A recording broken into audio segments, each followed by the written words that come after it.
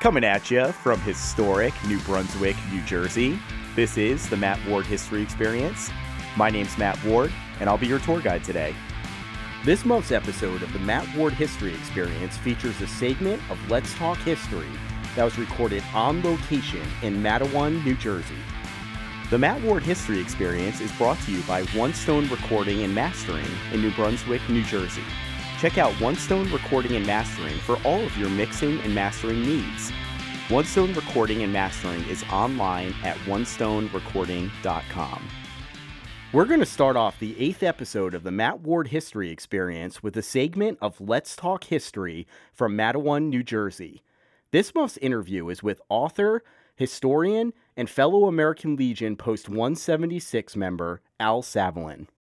During this interview, we were able to discuss the 1916 Jersey Shore shark attacks and Al's new book, Stanley Fisher, Shark Attack Hero of a Bygone Age. Without further delay, here it is. Let's talk history. Please introduce yourself to my listeners. Okay, my name is Al Savelin. I'm the MWHE town historian and also the historian for Rose Hill Cemetery. And I've just written a book about MWHE's hero, and the title of the book is Stanley Fisher, Shark Attack Hero of a Bygone Age. When did you become interested in the 1916 MWHE shark attacks? Actually, I went to Gettysburg College years ago, back in the early 60s, and living and going to school at Gettysburg, at that point I really became a history buff, very serious history buff in so many ways. I heard about the 1916 shark attacks in general, that this had happened, it was very unusual at that time and several people died, but I didn't really know too much about the MWHE incident here at MWHE Creek until I moved to MWHE almost about 45 years ago, back in the early 1970s. And I joined the MWHE Historical Society, and I met people who actually, their parents had told them about the shark attack, their grandparents had told them about the shark attack, and about this young man, Stanley Fisher, who was very, very brave, and he was very valiantly trying to recover the body of a young boy, Lester Stilwell, who was 11 years old. And in the process of this, the same shark attacked him, and he suffered severe wounds, and just a few hours later, that same day, he died. And he was a very, very popular young man in town, very talented, a wonderful singer, a successful businessman, good looking, everything in the world going for him. And he died in such a strange and tragic set of circumstances that fascinated me. Then through the years, I became more involved in the MWHE Historical Society, and I had different historical projects like my cemetery tours. And on the cemetery tours at Rose Hill, I would talk about Stanley Fisher and other participants in the shark attack. So during those years, I tried to collect information about Stanley. And I started to see him as a person. And the culmination of this is the biography that I just wrote about Stanley Fisher. But it's been fun for me for decades. Can you tell us a little bit more about Lester Stilwell? Okay. Here's one of a lot of people in the 21st century today would find this particular aspect rather unusual. Stanley Fisher came from one of the wealthiest, most prominent families in town. Lester Stilwell came from one of the poorest families in town.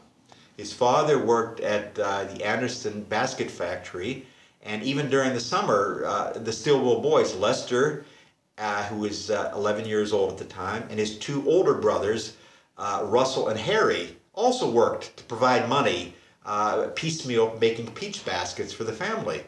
And Lester also had a medical condition, a form of epilepsy, which in those days they called it the shakes, which Stanley was aware of, the friends were aware of, and they would, whenever this would happen, they'd try to, protect Lester so that he wouldn't hurt himself. But Stanley was always afraid that if Lester had one of these incidents in the water, it could be fatal. And that was one thing that it was kind of unusual. One of the wealthiest, most prominent people in town being so concerned and so careful, so protective of someone who is, someone who didn't have these advantages. Was anyone else attacked and not killed by the shark? Yes. The shark attacks that happened in 1916, there were a series of 5 shark attacks, and they're still considered as record breakers in the study of shark history.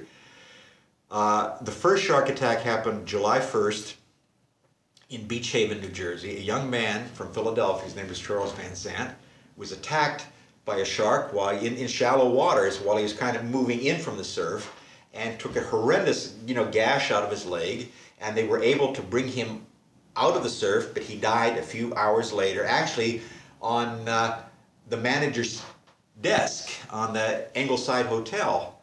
Well, a very nice hotel in Beach Haven.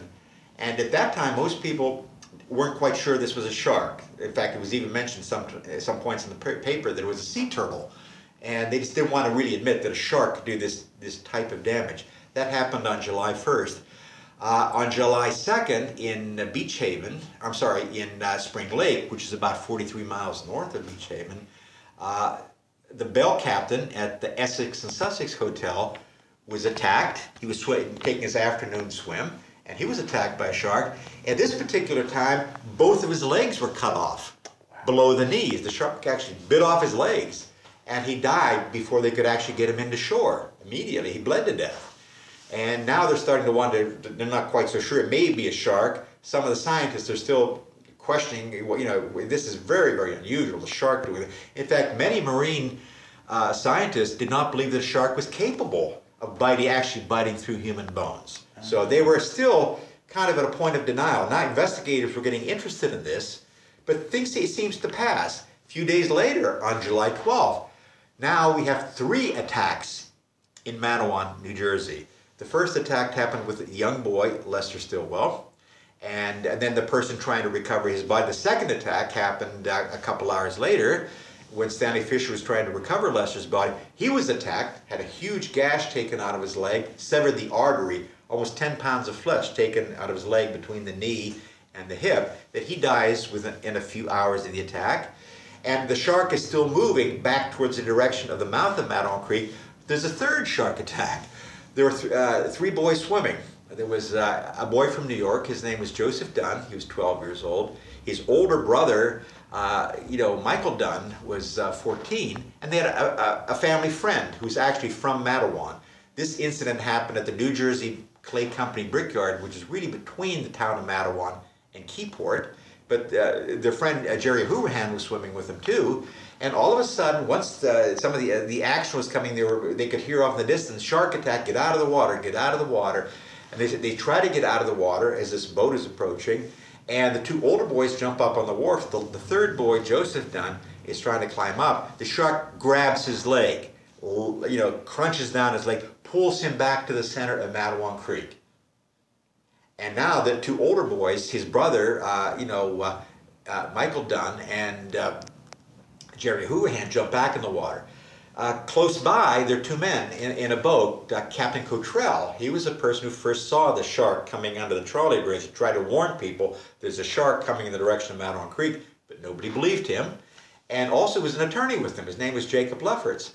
Lefferts sees what's happening with the boys in the water. He jumps in the water with his clothes on, and now, the 2 boys and Jacob Lefferts are able to get Joseph away from the shark now, and they try to bring him up. He has a severe wound, but he does survive the shark attack. They take him back to the old Wyckoff Dock area because there are medical people already down there. And in fact, a doctor from Keyport, his name is Dr. Herbert Cooley, is there. Dr. Reynolds has gone with Stanley Fisher up to the Manawan train station. They decided to take him down to Manawan because he was still alive. And they were afraid to take him to St. Peter's Hospital in New Brunswick because they didn't have paved roads. And if they were bumping up and down with a severed artery, he would die before he even got out of the town limits of Manawan. Mm-hmm. So they're up at the Manawan train station. Now they're treating Joseph down there, and his wounds aren't quite, they're severe, but they're not quite as bad. The artery isn't severed, the tissue damage isn't as bad, and the bottom part of his leg is shredded, and it's severe, and it's certainly not a minor incident.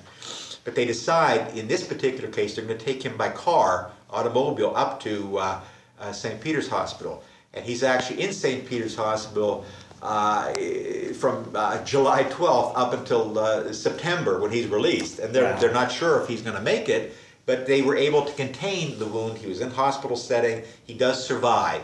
And when he leaves, he's walking with a little bit of a limp. But he's the only survivor of the Jersey shark attacks of 1916. The first 4 people died, and the last person who was severely wounded survived. Are you aware of what happened to Joseph Dunn after the shark attacks? We don't.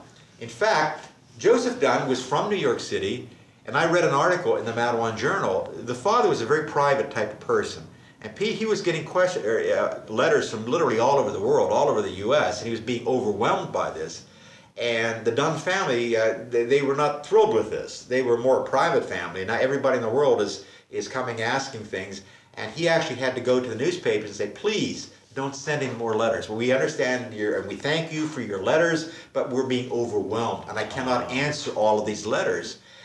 And the publicity wasn't helping here. So after he was released from the hospital, he actually kind of disappears from history. He's no longer, once this kind of moves forward, he's no longer, a celebrity. Mm-hmm. And that's the way the family wanted it. And he later will die, kind of an anonymous type death. But the story after that really we can't describe. Wow. By choice on their part. What type of shark is believed to attack the men and children during the shark attacks? Okay. Now this is one of those instances. I always tell people whenever I get that question, there are probably 2 categories of people who are extremely stubborn, who will argue about anything up until doomsday. Will be scientists. They're very stubborn about their theories, and historians, very stubborn. And I'll add another category. Marine scientists are very, very stubborn about this. There's still an issue today, whether it was a great white, a juvenile great white. Now, a great white can grow up to over 30 feet long, and weigh several tons in the largest form. But typically are closer to 20 feet long, weighing, several hundred pounds, 600-700 pounds. And the other type of shark is the bull shark, which is also a man-eater. And some people think that the bull shark has a unique ability to move from saltwater environment to freshwater. In fact, they have bull sharks in the Mississippi River, the Mekong River in Vietnam, in Lake Nicaragua, all over the world where a shark actually moves into freshwater. And now, some scientists will say that this must be a bull shark because MWHE is like 11 miles from the open ocean. And here's where we've got to go back to geography a little bit. In general, if we consider the open ocean, the Jersey coast from Seabright all the way down to Cape May, that is 11 miles from MWHE. Go via Route 36, going out to that way. But keep in mind, New Jersey has Raritan Bay, which indents into the center of New Jersey. And MWHE, where this incident happened at the Wyckoff Dock, is only 1.5 miles from Raritan Bay and the Atlantic Ocean. And at that time, MWHE Creek was almost 20 feet deep at high tide. And it was a tidal, creek. It wasn't exactly what we think of as a creek, as fresh water coming down from the mountains and things like this. This was a tidal creek. When the tide came in, the depth of MWHE Creek went up. And also the salt level in MWHE Creek went up. So that's where the confusion kind of comes in, that it's not exactly way inland. It's only 1.5 miles into a tidal creek. And those proponents will say that we think this was a juvenile great white. Now, one thing that's interesting here is that great whites and bull sharks don't look alike. And many people actually saw this shark attack. They saw the shark. In fact, a great white has a back which can be black, dark brown, or slate gray, very dark. It has a white underbelly. And it also has a style of attack. Great whites actually tend to attack from the surface. They can actually lift their eyes up above the water, and they can be looking over the surface before they attack someone. And they also have a fin coming up their back. And so if you see a shark with a fin moving and you see it on the surface, that's usually a great white. A bull shark, first of all, doesn't look like a gray white. It's bluish gray all over. It doesn't have a white underbelly and has a different type of attack. You'll never see a bull shark coming at you. They have a stealth attack. They'll come from down below and then they will attack you from down below. Like I said, both are man-eaters, but people actually saw the shark. They saw the white underbelly. They saw the fin. In fact, when Stanley Fisher was attacked down at the Wyckoff Dock, there were almost 300 people present. It's probably considered one of the most public shark attacks anywhere in world history, where all these people are watching a shark actually coming after a man like that. And these people saw a white underbelly. And in fact, several people, the boys at the first shark attack said, right before Lester hollered and screamed and went under, it looked like an old weather-beaten board moving toward Lester on the surface, which, they didn't really think of this as a shark, because a shark coming into Matawan Creek, which was inland, they didn't, but there was this weather-beaten board coming in, then the board went down, and now Lester is lifted up out of the water, screaming, and the boys actually see the shark now, that they know what it is that they thought was a weather-beaten board moving toward Lester. So it's still up in the air. Some proponents will say, well, we think it was a juvenile great white, based on the evidence, and other people say that we think it was a bull shark, because even though it's 1.5 miles inland, forgetting about the fact being almost 18, 20 feet deep, it must be a bull shark if it's inland. And so those people say it's a bull shark, other people say a juvenile great white. They're still arguing about it today. Are most historians and scientists in agreement as to how the shark got into Matawan Creek? Well, it's pretty easy in that you've got an 18-foot, tidal river coming in, and there are great whites and other sharks in Raritan Bay, right, the Atlantic Ocean. So it wouldn't be that unusual for a large-sized shark to take a wrong turn and go up Matawan Creek when it's 20 feet deep and come inland and at high tide. And also, one of the issues too is large sharks tend to eat younger sharks. And that was a spawning ground for smaller sand sharks in Matawan Creek. So if a shark was kind of disrupted out of his normal eating habits, it could come up Matawan Creek not looking for dinner. In fact, they caught a great white out in Raritan Bay before this happened, a day before this happened, and they found small sharks in its belly.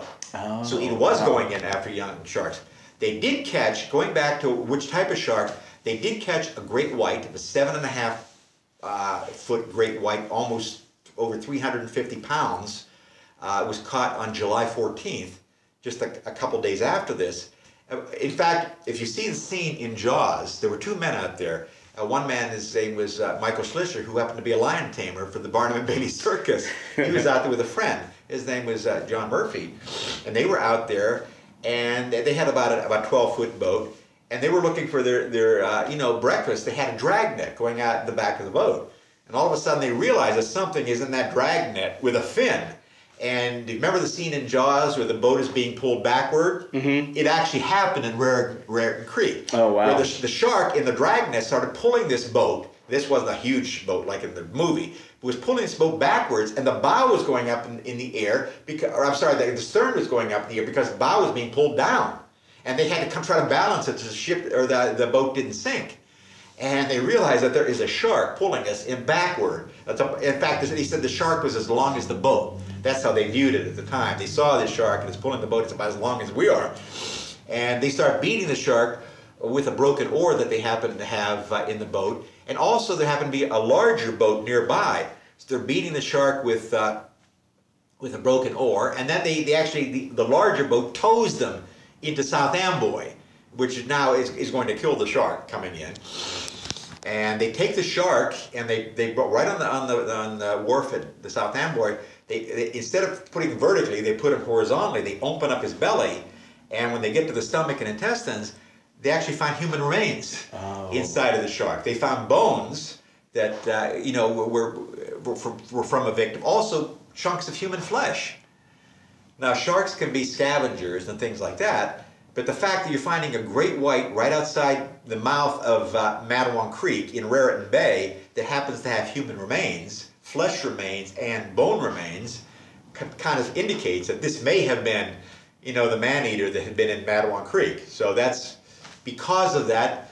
The tendency is kind of swayed a little bit more. In other words, if you were in a court of law, the prime suspect would be the Schlusser shark, because it's found right outside the mouth of Raritan Bay, and it's got human remains in it. Bones, bone fragments, which they thought at first, there happened to be a couple of physicians there, and when they saw these bone fragments, they thought maybe the bone fragments might be from the shin of a boy, and they actually sent a box full of, in fact, Michael Schlisser sent to the American Museum of Natural History a box of these remains with the bones in it, and Dr. Frederick Lucas, who is head of, his specialty was anatomy, and Dr. John Nichols, who is an ichthyologist, they examined, this box of bones, and Dr. Lucas said that, I think these are not from a boy. I think these are from a man's body, and probably a man's body from quite a while ago. And so they kind of threw some water on this idea that this was the killer shark, but they didn't have the ability back in those days to do DNA testing or really go into scientific to prove this. It was just that I think they were not real keen on saying that a great white was the shark coming into Matawan Creek, because actually John Nichols, Dr. John Nichols, and Dr. Robert Cushman Murphy of the Brooklyn Museum had written an article on sharks shortly before this, saying that sharks aren't dangerous to humans because they don't have the ability to bite through human bones, and also they don't come this far north in temperate waters, north of Cape Hatteras. So it's very difficult for scientists now to take a 180 and say, forget what I said, this is completely different. So this took a while for this to digest. But even the scientists there could not deny the fact that this was a shark attack. And they were still saying they didn't know what type of shark, and maybe it was a smaller shark that was kind of gnawing at and grinding at it, snapped it. They maybe didn't really cut it. It's by going at, like a dog going after a bone. They weren't quite willing to admit that they were literally, the legs from Charles Bruder had been cut off by a shark, but maybe a smaller shark had kind of went at it until finally snapped, which kind of follows their theory. Sharks can't hurt people. There are sharks in the Atlantic Ocean around the coast, but they actually said, American Museum of Natural History, when they found the Schlisser shark, for years they had not found a great white in that whole area around New York, New Jersey, and now all of a sudden there is a shark in Raritan Bay that's 7.5 foot, weighing almost 400 pounds. In fact, the description that Captain Cottrell saw, because he first saw the shark going under the trolley bridge over Matawan Creek, near the mouth of Matawan Creek, and he was a sea captain. He looked down, he saw this form going underneath. It was almost 8-9 feet long, heading up toward Matawan. And this 7.5 foot shark that weighs several hundred pounds could actually fit his description. But like I said, they couldn't prove it by scientific means at those days. So it's still up in the air whether it was the Schlisser shark or whether it was another shark, whether it be another great white or or a bull shark. And like I said, marine scientists, just like historians and other scientists, will argue something ad infinitum. Right. And so we will never know for sure. But I would say, based on what I've read and my research, the prime suspect is the Schlisser shark, and that was a juvenile great white. What was done with the remains of the Schlisser shark? This is interesting, because it's like the worst possible thing that could happen happened. Michael Schlisser, who is he was a lion tamer for Barnum and Bailey Circus. He was also a well-known taxidermist. Oh, so now all of a sudden, other than just sending that one box of bones up to the American Museum of Natural, they took the whole shark in its body and the other remains, and now it's going to start to stink. And they wanted to do a taxidermy jobs on the shark, and so he did it. He basically went back to his residence in New York and actually did a taxi. This was actually a quick taxidermy job on this shark, and preserve it now so people could look at it, because he was going to display it In fact, he did. He had a picture in front of the Bronx News in New York there of the Schlischer shark. And then he decided he was going to go on a 2-year tour. He was going to go to the Far East, to Nagasaki in Japan, and show his shark. He's going to make some money out of this. Right, so he went on tour. And so, in fact, Dr. Lucas of the Museum of Natural History said that, could we please see this for scientific purpose? He said, well, gee, I'd love to do it, but I can't, because I'm going to display this shark for commercial purposes. Maybe later on down the road, I may let you look at this. But right now, what I sent you in that box, that's going to be it. In fact, there was a communication that we saw from the American Museum of Natural History between Dr. John Nichols, the ichthyologist, to Dr. Frederick Lucas, who is head of this particular department, and he was the anatomist, that, in fact, Nichols says, I thought Schlischer would go this way. I thought he would say that after the request went due, that, I'm going to make some money out of this. Yeah. I'm going to take this on tour. And as to what ultimately happened to the remains, we don't know. Some people say that maybe they got the shark remains back to the American Museum of Natural History, but they didn't want to talk about it. Or if you see that scene in Indiana Jones, where there's this huge room with all these, maybe it's just lost. Yep. They stuffed it someplace, people forgot where they put it. So there's no nefarious plot. It's just that it just kind of lost the history. So we really don't know what really happened to that. But we do, in fact, when Michael Schlischer was displaying this in front of the Bronx News, Frederick Lucas, Dr. John Nichols, and Dr. Robert Murphy from the Brooklyn Museum, they all went down to the Bronx News, and they actually identified the shark as a juvenile great white, because Dr. Nichols was the ichthyologist. He knows the different types of sharks. So they actually saw this, but they couldn't do their scientific, autopsy or whatever, other than just looking at some of these bones and things. Because one thing that when the part of a taxidermist's job is the hue or the remains of the animal, Freudian slip human. The remains of the animal, you get rid of them. And when the taxidermist now is going to add different fluids, so now you have a picture of the shark, but the remains aren't necessary, they stink. And in fact, why keep them?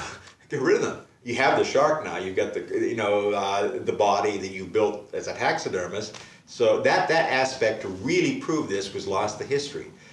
Scientists have also had realized that another way that this could be done is that sometimes if a shark bites you, and if they could exhume the corpses of all of these people and now look at their corpses, if you could see bite wounds, you might be able to figure that back to what was described with the Schlischer shark.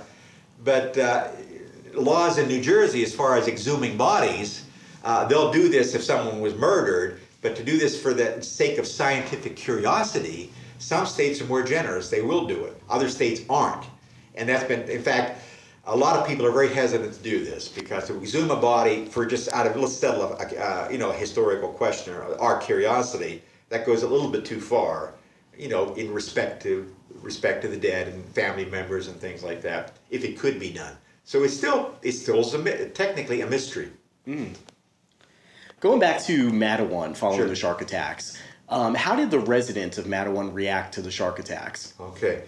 They were absolutely devastated. This was the example I'll throw out. This was the 9/11 to the people of Mattawan in 1916 at that time. They lived, kind of an idyllic type life. They were only 1,500 people here. They all knew each other. It's a nice place to live. They were very friendly. They looked out for each other. And now two of the residents have been killed by a shark, of all things. In fact, this was very strange. In fact, Stanley Fisher's parents, Stanley had a sister, Augusta, who had married, a man who was now living in Minnesota, Arthur Nichols. And Augusta had moved to Minnesota. And Stanley's parents weren't in Mattawan at the time of the shark attack. And they're visiting Augusta over in Minneapolis. And the acting mayor, here's another funny story. The acting mayor of Mattawan, his name was Eris Henderson. He was called the acting mayor because he wasn't the elected mayor of Mattawan. He was head of the town council. And while the mayor wasn't there, he was acting as mayor. The actual mayor of Mattawan, his name was William Sutphin, was also a sergeant in the New Jersey National Guard in a cavalry troop. And he was actually chasing Pancho Villa at that time down along the Mexican border when this happened right at that time. And so everything was referred to as the acting mayor of Matawan, Eris Henderson. Well, the Fishers didn't know about this. In fact, when this first happened, Eris Henderson telegraphed the Fishers that Stanley has had an accident and it's rather serious. You better come back to Matawan.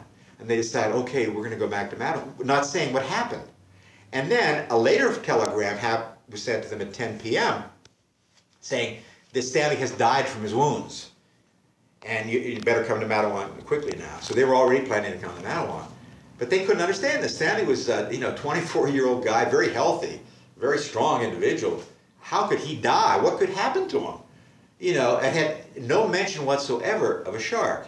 So they're coming back by way. There's the Mr. and Mrs. or Captain and Mrs. Fisher and Augusta Nichols with her young son is coming on the way back. And the worst thing in the possible world could happen, and in fact, she happened to be pregnant with their second child, and they're not changing trains in Chicago, and they see a headline from the Chicago Tribune that a man and boy are fatally attacked in Matawan, New Jersey by a shark.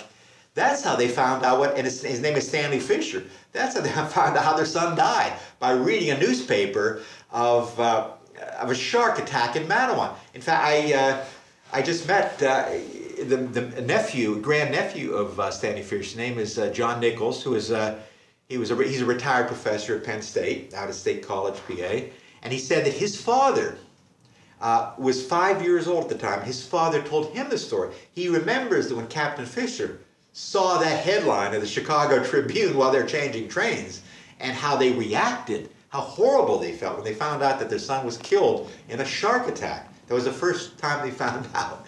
And I always tell, whenever I do a talk on the shark attack, you could imagine what that ride back to Matawan was like. Right. Knowing that your son now, first of all, has died, but it died of a shark attack. And Captain Fisher, all of this is going through his mind. He's a sea captain. In fact, he was the commodore of the Savannah steamship line, which goes from New York to Savannah. And he had just retired just a short time before this. He couldn't understand. How could a shark come into Matawan Creek and attack 3 people? It just was mind-boggling. And that's what they came back to. And the town, like I said, was devastated. And in fact, when Stanley had first gone down to recover, he had found Lester's body. He was bringing Lester's body up, that he was attacked by the shark. And when that happened, the body slipped from him because now he was attacked. And when Stanley was taken down to Long Branch, Monmouth Memorial Hospital, that he dies, Lester's body is still at the bottom of Matawan Creek. There was a major rainstorm that came in the following day. That happened on April 12th. The following day was April 13th, and they're still looking for Lester's body in this heavy rainstorm. And then his body surfaces early in the morning, at about 5:30 in the morning on July 14th. And his body is found. It's completely mangled. His legs are been bitten off. His internal organs have been ravaged. The only thing remaining was his face. His face wasn't attacked. But an engineer walking to work along the tracks nearby the train trestle by the Matawan railroad station saw this body bobbing up and down, picked the body up. And the parents came, identified the body. They took it to the Aerosmith Brothers funeral parlor. And now, once this happens, John Nichols has decided to take a trip to Matawan. The ichthyologist from the American Museum of Natural History is trying to find out about some of these things that have happened. He finds that now they've discovered Lester's body, and Stanley has already has died. He realizes now, and he lets Dr. Lucas know that this is a shark attack. We're not talking about sea turtles. We're not talking about anything like that. This is an actual shark attack. We're trying to determine what type of shark. But the townspeople went crazy.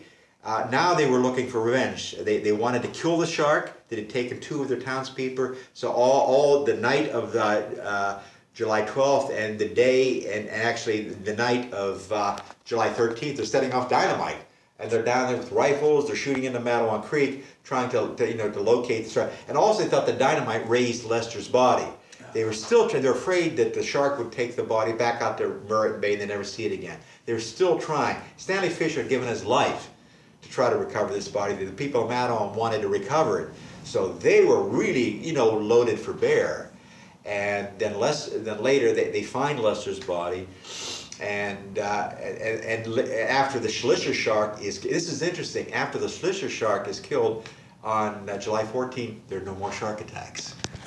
And there had been the 5 attacks within 12 days from July 1st to July 12th. After the Schlischer shark is captured and killed, no more shark attacks after that. So that even if you were in a court of law, they would say that the prime suspect really is the culprit here. But like I said, some scientists will still argue back and forth, and it's still up in the air. But the town, like I said, was a very close-knit group. They were devastated.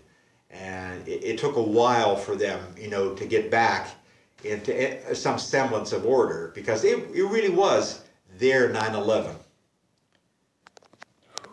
Where are Lester Stillwell and Stanley Fisher buried? They are buried in Rose Hill Cemetery.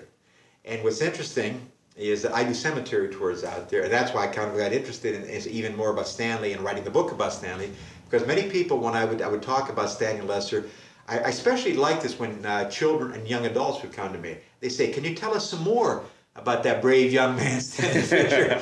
That's what my book is about. I'm collecting all these things over the year. I'm telling these people who are interested what he was like, because everything up to that time had not dealt with his private life or his feelings or his personality, and that's what my book deals with.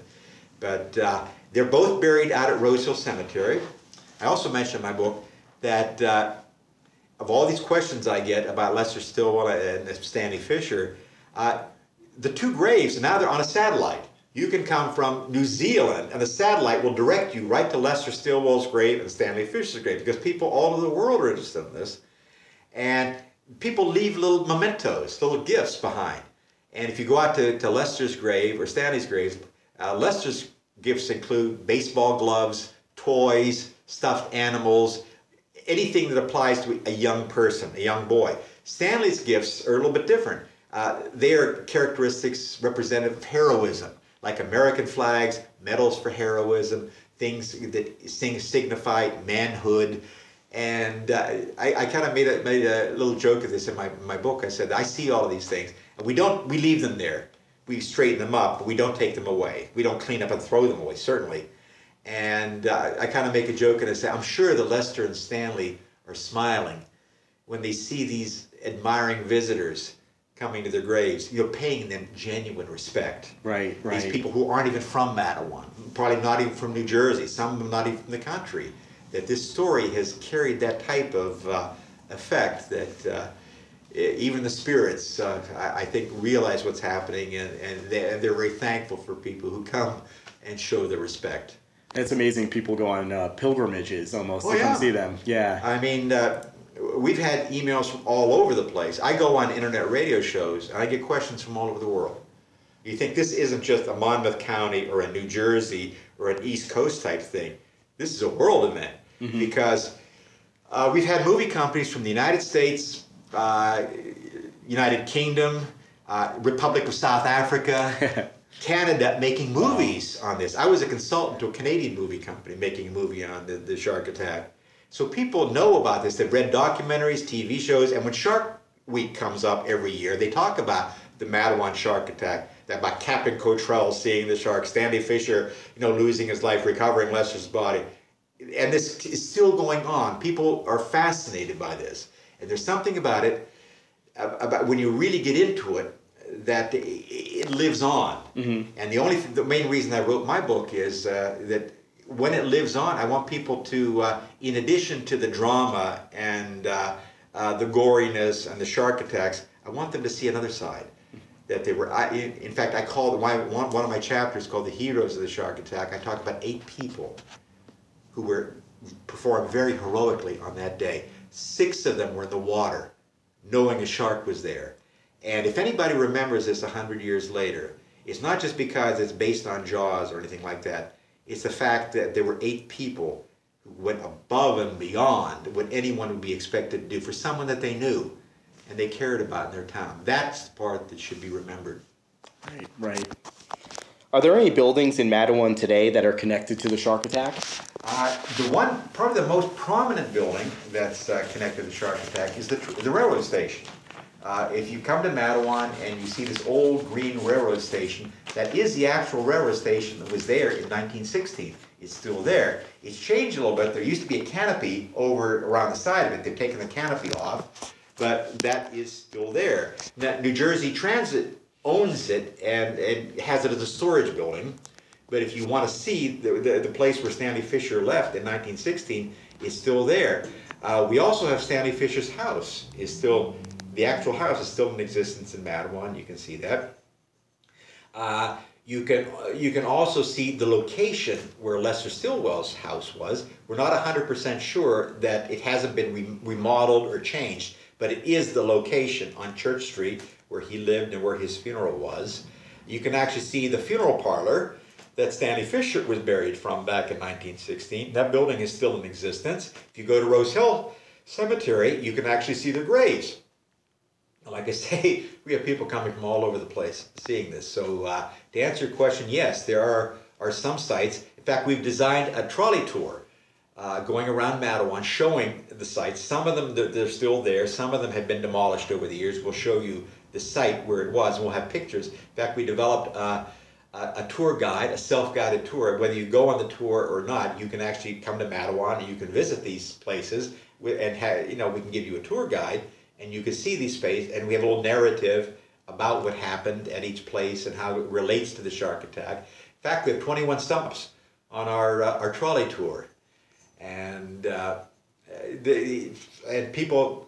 In fact, we've been advertising this, and we opened up for people coming from a distance. If you want to buy an advanced ticket for the trolley tours, our trolley tour tickets are going unbelievably fast. Mm-hmm. That people from all over the place want to go on the tour. And we mentioned too that if you don't manage to make it on that particular trolley tour, we'll have a self-guided tour for you. So you will be able to see, if you come to Mattawan, you will be able to see all of this on your own. You'll be able to hear the story and everything one way or another. And if you come to Mattawan next year, the year after that, we'll also have the guide that we divide, or the tour that we divided. You can take it anytime. It's not just tied into this 100th anniversary. So what we're trying to point out, and we will have a monument now where you can see it's quite significant monument. It's a granite slab that's about 6 feet by 5 feet. The thing's huge, and we've been very, very careful that it's done very tastefully. There's no sensationalism. There's no shark on the monument. It's in reverence to the two Mattawan residents who died that day, Lester Stilwell and Stanley Fisher. We have their images engraved in granite on the tombstone, or on the memorial, and we also have the site where it happened. The Wyckoff Dock is engraved there, and we have wordings about what happened, but it's very, very tastefully done, and explaining who it was, what happened, who it was, and also the legacy. The fact that the people of Mattawan, displayed exceptional courage that day, and it has been the source for countless documentaries, TV programs, and movies, and things like that. So that is part of the legacy. But the main thing we're proud of is how brave the people were and how they cared about each other. And so if you do come to Mattawan and you happen to miss our event, you can still go through and see these things at any time. We'd be happy to share this with you.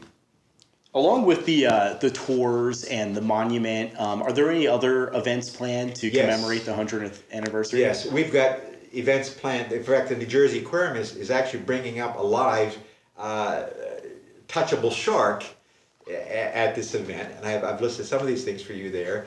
We've got other groups coming and talking about shark conservation, and I just want to mention, I happen to be an animal lover, and I'm also a conservationist. So you can learn about this and try to preserve sharks. Remember, a shark is an animal, and sometimes when human beings and wildlife come together, there can be some unpleasant circumstances, but that doesn't mean that we want to kill sharks. Right. It means we need to learn a little bit about what happened and we try to avoid some of these things.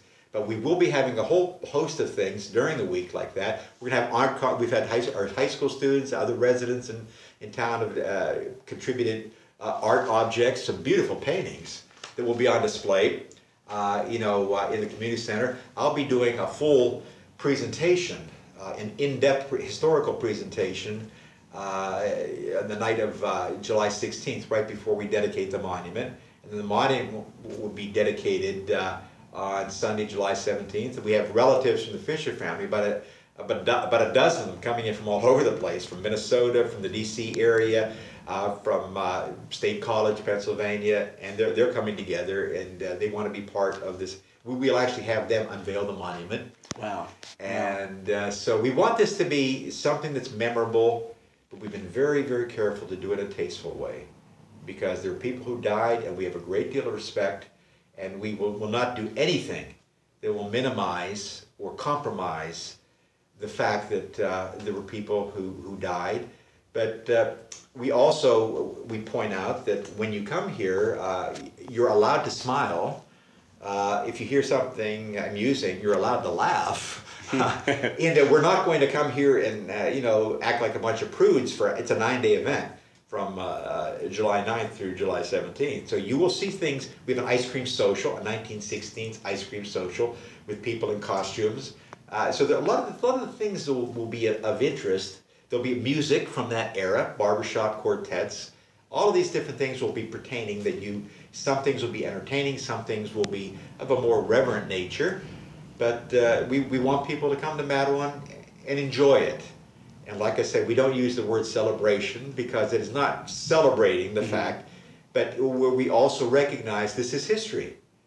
And that it's an important part of history. And now we're recognizing it in a tasteful way, that people who've read the books, who want to come to Matawan and see these things, we're now providing an opportunity for them to learn about these things in a tasteful way. So it's, like I said, it's not an either-or situation. And it's been a kind of a long process, because there have been people in town who are just 100% against doing anything like this. That's ghoulish, and it's not honoring the dead. But over the last 10 years, the balance has changed. Most people in town are looking at this in a different way. This is history, and we're not going to glorify anything, but we can't ignore history. We can learn from it, and we can certainly honor things that have been done. And that in no way is disrespecting the people who died. In fact, it's showing the highest respect. And we're being very, very careful to do it the right way. Al, you are the author of the new book, Stanley Fisher, Shark Attack Hero of a Bygone Age. Is there a particular part of the book that you enjoyed researching or writing? Well, the one thing that I've over several decades, I've researched this. And I've been playing detective. And whenever you play detective, it's kind of fun when you discover things you haven't. One thing that really excited me was that it happened almost in a sense coincidence. I'm also the vice president of the Rose Hill Cemetery Company. I'm the cemetery historian too. And we had a call right after Hurricane Sandy in 2012, because that actually, for those who are not from the area, devastated this whole section of New Jersey. And the call came in from Minnesota. And they wanted to know if there was any problem, especially with Stanley Fisher's grave. And I said, but by the way, I'm the historian. I'm also the officer. And I said, I've just been there recently, and no damage was done to the stones or to the Fisher family, thing like that. And I found out that I was speaking to Stanley Fisher's niece. Wow. She was 95 years old, and she wanted to continue to watch out for things. Her mother was Stanley Fisher's sister. She had, done this up until that she passed away in 1967, and her daughter was continuing to do this, would send flowers to Stanley's grave. And in fact, we were joking. I told her some things about Stanley that she didn't know about, and he had some things about her parents. She told me things about Stanley that I didn't know about, personal things about Stanley. And it was like if you're a baseball fan and you have like having lunch with Mickey Mantle, right, or Babe Ruth. For me, having researched this for years, now being able to talk to a blood relative, the niece of Stanley Fisher, and she didn't. In fact, her mother was pregnant with her at the time of the shark attack, July 12th. She was born the first few days in January of 1917. So she had never actually met Stanley. Her mother, though, she was very, very close to Stanley. They were a very tight-knit family. And her mother had told her stories about her Uncle Stanley. We compared notes like that. And like I said, I spoke to her for about a half an hour, and I was so excited. I mean, I was, like you can imagine, a little kid. That's how I felt. And I found out information, and she said, I'd like to come meet you and come to Matt. I mentioned I do the cemetery tours, and we honor Stanley during these tours, and I'll continue to do this. And she said, I'd like to come to Mattawan and meet you. I'd like to visit Stanley's grave and the graves of my grandparents right at Roseville Cemetery. But it was so cute. She said, I'm 95 years old, and I don't get around much. And I mean, and during our conversation, she was sharp as a whip. She was on the ball after 95 years. She was also, a concert pianist who actually performed the Minneapolis Symphony Orchestra. I mean, it's a very talented family. Right. And very prominent out in Rochester, Minnesota, in cultural affairs. But she said that I don't think I may not be able to make it because I'm 95 years old. Then I found out after that, her son, Dr. Richard Anderson, sent me a letter saying that his mother had passed away at age 96, and that he wanted to continue on. If we'd sent the Roseville Cemetery newsletter to, her name's Peggy Anderson, could you please have the Roseville newsletter sent to me? Instead, I'm the son of Peggy, and I said we would be delighted to. And I said, I'm absolutely thrilled that the Anderson family is carrying on this tradition to the next generation. And but I would say that was one of the most exciting things. And one of the things that really thrilled me is, like I mentioned, when young people are interested in this, kids and young people approach me, and what I really love is when I see these little gifts that are left at the cemetery. Mm-hmm. It kind of breaks my heart. Like I said, I could see Stanley and Lester smiling, going this. The people come to this grave, and they want Lester and Stanley to know we brought you a gift, and how we recognize the fact about your sacrifice, your loss 100 years ago, and we want this for you. That is the part that excites me the most. And the more that I've learned about Stanley Fisher over, back since the 1970s, really, that everything that I've learned, that I put into my book, reinforces the fact, the things that my early impressions of him, that he was really an exceptional young man, mm-hmm. exceptional man who really cared about others, was very talented, and it was so important that his last words were about Lester Stillwell, not about his misfortune, but about Lester Stillwell and the values that he had. That's the exciting part to me, because it shows from a bygone age. I also, in my book, bring in, in fact, one of my chapters is entitled Stanley's Values Today. I say if Stanley Fisher came back, to 2016, visited Mattawan and used the internet, listen to talk radio, watch TV, what would he think? And I bring up that some of his values, especially the idea of personal sacrifice and people having courage under very extreme circumstances, I bring up what happened in 9/11 in my book, that there were people there, the last thing, they knew they were going to die. Mm-hmm. They were in the doomed planes. These relatives called home to say for one last time, I love you. And sometimes that final message was said to an answering machine. Right. And firefighters were streaming up the stairs at the World Trade Center, and other people were streaming down to safety. And I'll never forget the scenes of men and women jumping off the towers with the flames behind them, holding hands, jumping to their deaths, knowing they were dying. And I bring that out, and I say, all these people realized what Stanley Fisher did 100 years ago, and yes, this still happens today. It's not just an old Victorian thing that happened a long, long time ago. People experience this today. And that's the good thing about human nature, is that there is something in us.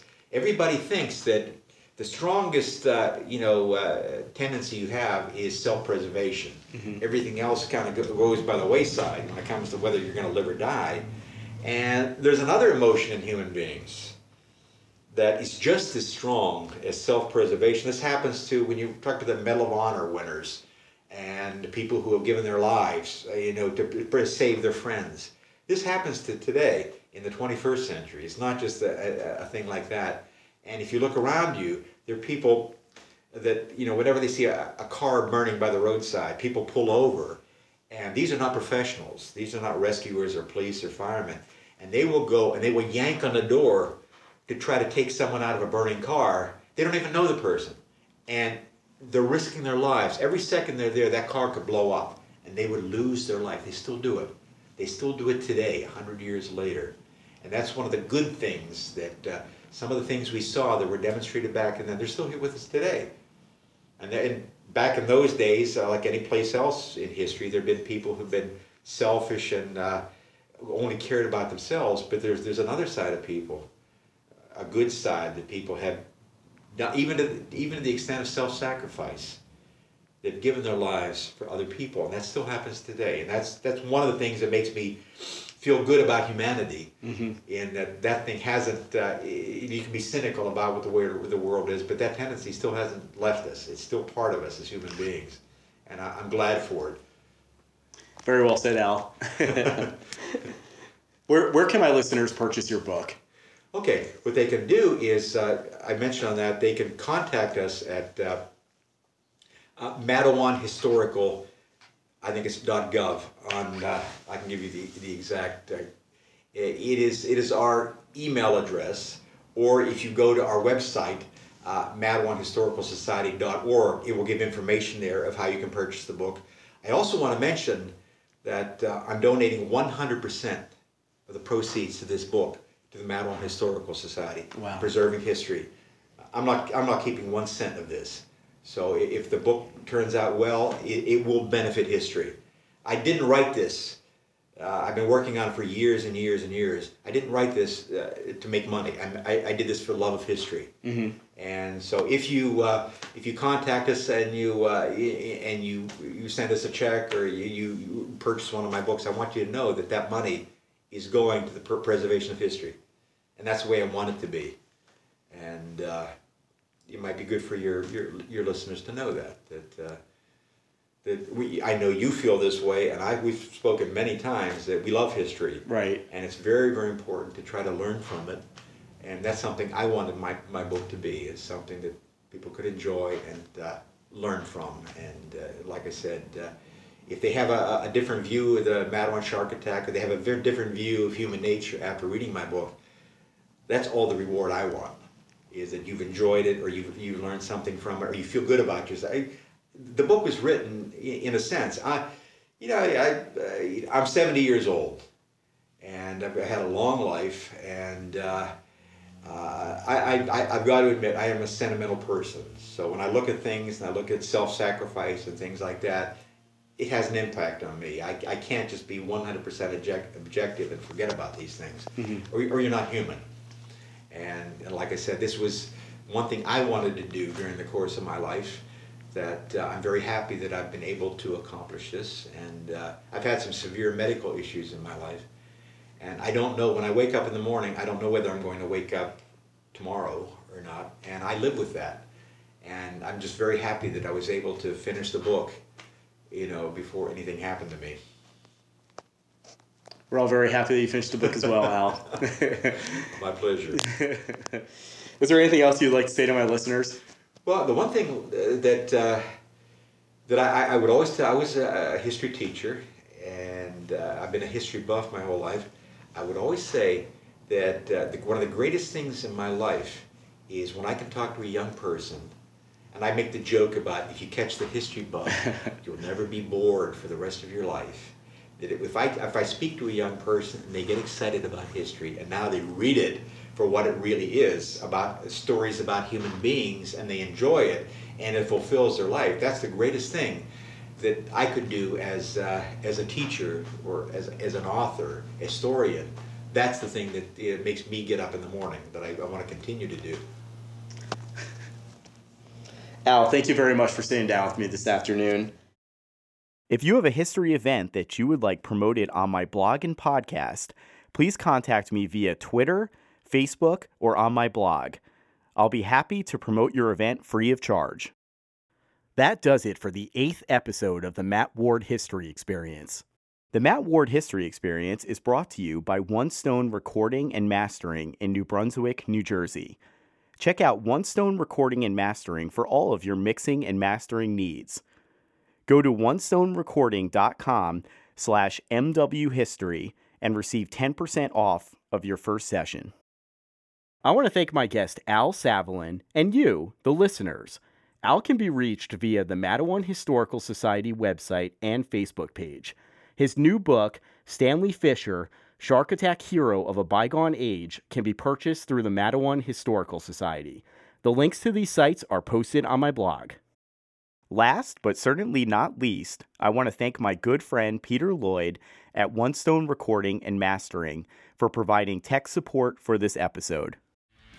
I can be reached on the blog, the Matt Ward History Experience, at MWHistoryExperience.com, on Twitter, at RevWarbuff23, or on my Facebook page. Until next time, I'm Matt Ward, and this is the Matt Ward History Experience.